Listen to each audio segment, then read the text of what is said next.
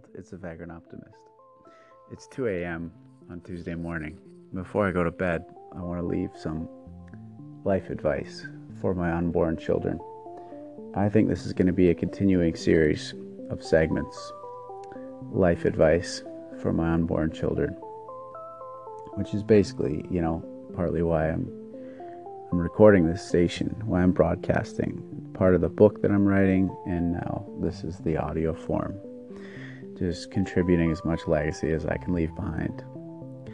So here it is. We've all heard the expression, life's a journey, not a destination. And there's a lot of merit to that.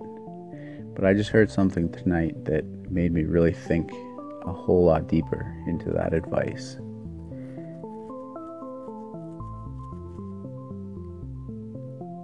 Choose your destination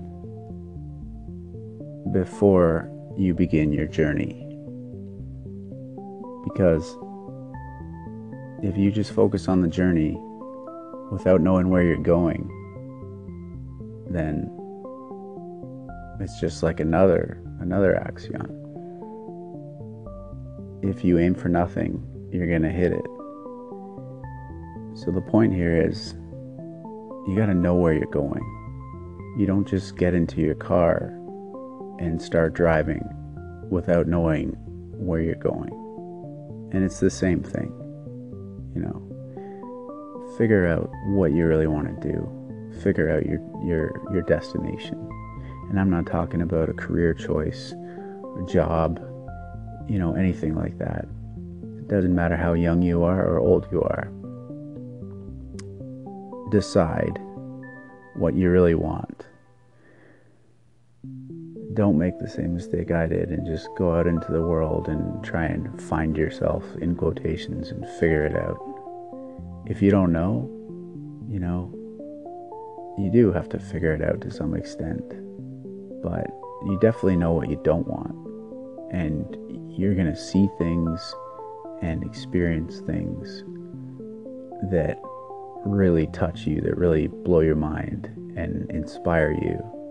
And those are the hooks. Those are the things that you need to go towards, because if you're feeling that, then that's a sign. So move towards the things that inspire you, that make you tingle inside, that make your heart go pitter patter. That's an indication of the destination.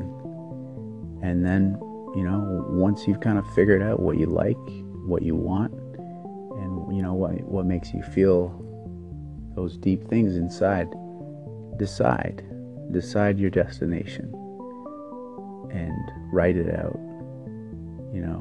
Decide and go for it, and aim for that, and then you can start your journey, and it'll be a whole lot more fun. I'm telling you, I've had a great journey, and my journey is far from over.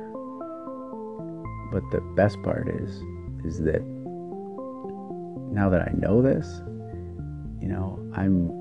this year is all about really defining myself and my destination. And in doing that, once I get on that path towards that destination, then, I'm going to become a whole different person on that journey. And that's what I'm really excited about. Because it's the person that you become to arrive at the things that you truly want. That's the best part of the journey. And that's where it comes all back around, right? I mean, it really isn't about the destination. It's about the journey. But you got to know what your destination is and where you're going. If you're going to really get anything out of the journey. Otherwise, you're just riding a horse with, no direction at all. So there it is. I felt pretty good. And it feels pretty good to know about this destination.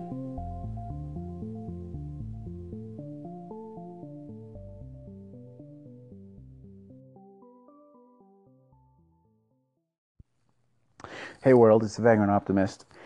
I want to read a passage from one of my favorite books that I read last year, entitled The Traveler's Gift by Andy Andrews. And if you haven't read this, you should definitely check it out. It's about way more than traveling. It's pretty life changing, actually. And so I'm going to read this passage here. It's probably my favorite part of the book. And forgive me if I butcher some of the names. There's a college named in there, and I don't think I'm pronouncing it right, but here we go. Enjoy this. July 2nd, 1863. It was a hot, humid day, and a school teacher from Maine was in the fight of his life. His name was Joshua Lawrence Chamberlain, formerly a professor of rhetoric from Bowdoin College, presently a 34-year-old colonel in the Union Army. The place? Gettysburg, Pennsylvania. After 5 bloody attacks from the rebels, Chamberlain realized his troops would not be able to hold them off any longer. More than half his regiment was dead, and many of his remaining soldiers were wounded. He was outnumbered by better than 5 to 1, and the last skirmish had taken place on both sides of the wall, face to face. He didn't know how they had pushed the rebels back down the hill. Some of his men, he later wrote, had been punching the enemy with their fists. As they quickly surveyed the situation, it became apparent that there was less than 2 bullets per man remaining. For all intents and purposes, the 20th Maine was out of ammunition. Glancing downhill and seeing the attackers readying themselves for a final assault, looking at what seemed to be certain death, certain defeat, Chamberlain's own officers counseled retreat. "They outnumber us," the man cried, "and we have nothing with which to fight. It is hopeless. It is hopeless." Joshua Chamberlain stood quietly for a moment. "Here they come, sir," a sergeant said urgently. Chamberlain didn't respond. He was calculating the cost of freezing, remaining, staying where he was. The cost, he determined, was essentially the same as running away. "Joshua!" It was his first lieutenant, his brother Tom. "Joshua!" he screamed. "Give an order." And so he did. Chamberlain knew he had not been put on this earth to fail, but failure is the only possible result of a life that accepts the status quo. We move forward or we die. "Fix bayonets," he barked, and his men looked at him as if he were crazy. "Excuse me, sir?" the sergeant asked. And for a moment they all just stood there and stared. "They're coming," came a yell from down the line. "Fix bayonets," I said, he yelled, "and charge." As his men scrambled to fasten their steels, Chamberlain drew his sword and jumped to the top of the wall. With the enemy now a little more than 50 yards away, he pointed his sword at them and screamed, "Charge!" And the fighting men of the 20th Maine Regiment, the pride of the Army of the Potomac, poured over the wall and followed a schoolteacher into history. The Confederate troops, upon seeing the leader of the opposition mount the wall, immediately stopped, unsure as to what was happening. But when Chamberlain pointed his sword toward them and commanded his men to charge, they literally turned and ran. Many threw down their loaded weapons. They were certain that these were not the same soldiers they had been facing. Surely there had been a massive reinforcement coming. In their minds, it was not even within the realm of possibility that a beaten regiment would charge.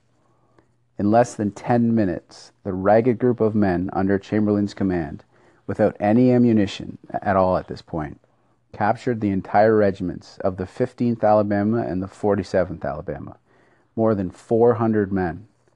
Of course, it all happened because one man made a decision to charge. And one decision that you make can literally change the world. Okay, world, I gotta share one more passage from The Traveler's Gift, and then I'm gonna close the book and pass it on because it needs to be shared.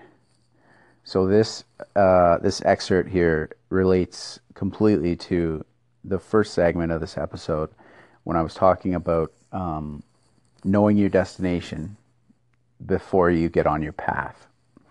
So totally related, and this is sort of like a mantra from The Traveler's Gift, and I think it was written by Abraham Lincoln. So, I mean, not literally, but Abraham Lincoln in the book writes this, basically. It's a decision, basically. It's called I Will Persist Without Exception. And it's powerful. So check this out. Knowing that I have already made changes in my life that will last forever, today I insert the final piece of the puzzle. I possess the greatest power ever bestowed upon mankind, the power of choice. Today I choose to persist without exception. No longer will I live in a dimension of distraction. My focus blown hither and yon like a leaf on a blustery day. I know the outcome I desire. I hold fast to my dreams. I stay the course. I do not quit. I will persist without exception. I will continue despite exhaustion. I acknowledge that most people quit when exhaustion sets in. I am not most people. I am stronger than most people. Average people accept exhaustion as a matter of course. I do not. Average people compare themselves with other people.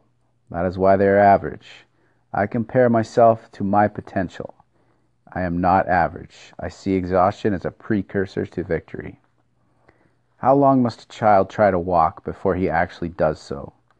Do I not have more strength than a child, more understanding, more desire? How long must I work to succeed before I actually do so? A child would never ask the question, for the answer does not matter. By persisting without exception, my outcome, my success, is assured. I will persist without exception. I will focus on results. To achieve the results I desire, it is not even necessary that I enjoy the process. It is only important that I continue the process with my eyes on the outcome. An athlete does not enjoy the pain of training. An athlete enjoys the results of having trained. A young falcon is pushed from the nest, afraid and tumbling from the cliff.